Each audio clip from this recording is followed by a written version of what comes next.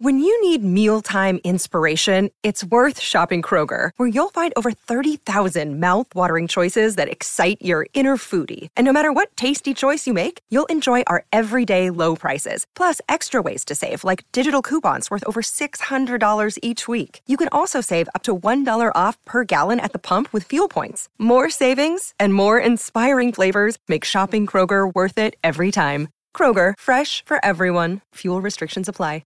Another day is here, and you're ready for it. What to wear? Check. Breakfast, lunch, and dinner? Check. Planning for what's next and how to save for it? That's where Bank of America can help. For your financial to-dos, Bank of America has experts ready to help get you closer to your goals. Get started at one of our local financial centers or 24/7 in our mobile banking app. Find a location near you at bankofamerica.com/talktous. What would you like the power to do? Mobile banking requires downloading the app and is only available for select devices. Message and data rates may apply. Bank of America N.A., member FDIC. This is Optimal Relationships Daily, episode 2027, How to Screw Up Your Marriage on Purpose, by James Altucher of jamesaltucher.com. Hello, everybody, and welcome back to the podcast that's all about creating better relationships. I'm your host and narrator, Greg Audino, and I'm glad you've stopped in with me once again. Today, I'll be reading work from James Altucher, who you may have heard around here in the past, but he is featured more so on our other shows in the OLD network. He's got some ideas about what you can do to screw up your marriage. Gotta love that. Let's get into his post now and optimize your life. How to Screw Up Your Marriage on Purpose, by James Altucher of jamesaltucher.com. Many people want to end their marriages. I get it. Sometimes people marry for the wrong reasons, and sometimes people marry the wrong people. Or even better, sometimes you marry the right person, but they married the wrong person. Or even worse, sometimes you married the right person, but then you just want to screw it up because you get real pleasure out of doing that. Good for you. Do what you want. Forget couples therapy or anything like that. 85% of people who go to couples therapy end up divorced. Made up that number, I have no idea. But since many people either want to end their marriage or get pleasure out of it in some way, I figured I would make it easy for them and give a complete guide on how to end your marriage. I wrote this because a friend of mine is getting married this week. I figured I would give him this practical guide to end his marriage for two reasons. Perhaps one day he would need it. Or hopefully, if he does the opposite of everything I suggest, then he will have a long and successful marriage. That's good also. So, if you want to end everything, try any or all of the following. Always interrupt her when she is trying to explain a problem, because she is dying to hear your fantastic solution before she finishes talking. Even better, when she's talking, you can say, "Honey, it's not the journey, it's the destination." By the way, I say her, but it can easily be him. I'm just saying this from a male perspective because I'm a man and I've been divorced. Eat a lot. Why not? It's fun. And don't shower or wear nice clothes ever. And never clean up after yourself. Let food just drip down your face and use your finger to wipe your lips whenever you get a chance. If you're not sure why this can ruin a marriage, then don't worry about it. You're well on your way. Openly flirt with other women. Even secretly flirt with other women, since the social wife network is actually bigger and more powerful than the Facebook plus the NSA. This applies, of course, in reverse. Women should always flirt with other men if they want to ruin their marriage, or just talk about other men. Same thing. Even better than flirting, since flirting requires a lot of work, accuse her constantly of flirting or cheating on you. Read her emails, study her phone bills, spy on her, show up unexpectedly at places where you know she could be cheating on you. Stop surprising her. Even leave the door open when you're going to the bathroom. All the mysteries are over. We're all basically repulsive people. Let your spouse know how truly repulsive you are.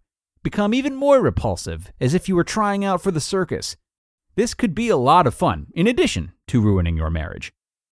Travel a lot, and then when you're home, get too tired to spend any time with her. Your work is important, dang it. Travel for work to Las Vegas, a lot. After you fight, get really passive-aggressive and don't talk to her until she apologizes. Even when she capitulates, take a day or two before you let things return to normal.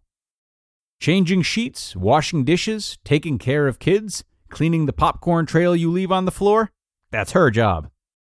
Or she could coordinate it with the maids. Disagree on whether or not to have children. And when you finally cave in, always hold it against her to get other things you want, like alone time for 2 or 3 week vacations by yourself. Find some things that consistently result in arguments. Make a deck of 52 cards with one argument type written on each card. Cut the deck each day to determine the argument for that day.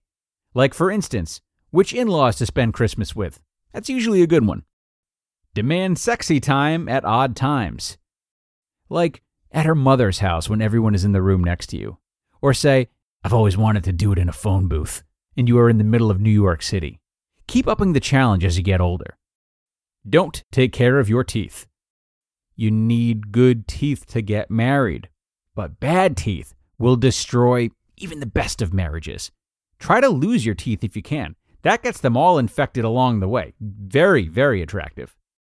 Take her family's side. She's going to argue with her family. Always take their side. Marriages are fun to end. You should try it. But if you don't want to, then don't do any of the things that I just listed. If you can think of anything to add to this list, please tell me so I can avoid doing them. More importantly, sometimes when we want to save the good things in our life, it's important to do less of the bad things. So whatever it is, a relationship, a job, an addiction, don't try any new techniques or self-hurt books or whatever. Try first to do less of the bad. Then maybe good things will happen. You just listened to the post titled, How to Screw Up Your Marriage on Purpose by James Altucher of JamesAltucher.com. Look, Bumble knows you're exhausted by dating. All the, must not take yourself too seriously, and 6'1" since that matters, and what do I even say other than, hey? Well, that's why they're introducing an all-new Bumble, with exciting features to make compatibility easier, starting the chat better, and dating safer. They've changed, so you don't have to. Download the new Bumble now.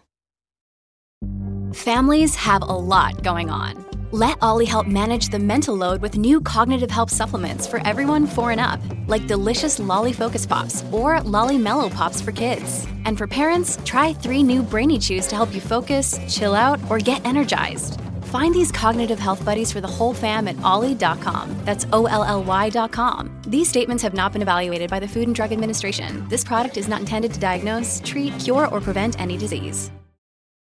And a great one from James today for those who are looking for a way out. But seriously, while this post has a lot of humor and sarcasm, needless to say, James is really offering us a healthy, simple, and commonly overlooked way of tackling our problems. You know, so often in the personal development industry, we are focusing on solutions, what we can start, what we can build, and so on. And it's easier to do that than to focus on what we should stop. Because taking responsibility for our bad habits is a lot more uncomfortable. And in order for them to be uncomfortable, we first have to acknowledge them, which is yet another thing we're not apt to be doing. So, James's approach here is really good for anyone. Maybe you don't have to add something to your plate in order to improve. Maybe instead a first step that's at your disposal is what you can take away or what you can stop. This is true in the relationships we have with others as well as the relationships we have with ourselves. So, something to think about. But with that, I hope you all enjoy taking some time to look at the ways you are messing up. Always fun. But really, everyone, have a great rest of your day. Have a great start to your week. And be sure to come back tomorrow for more. That's where your optimal life awaits.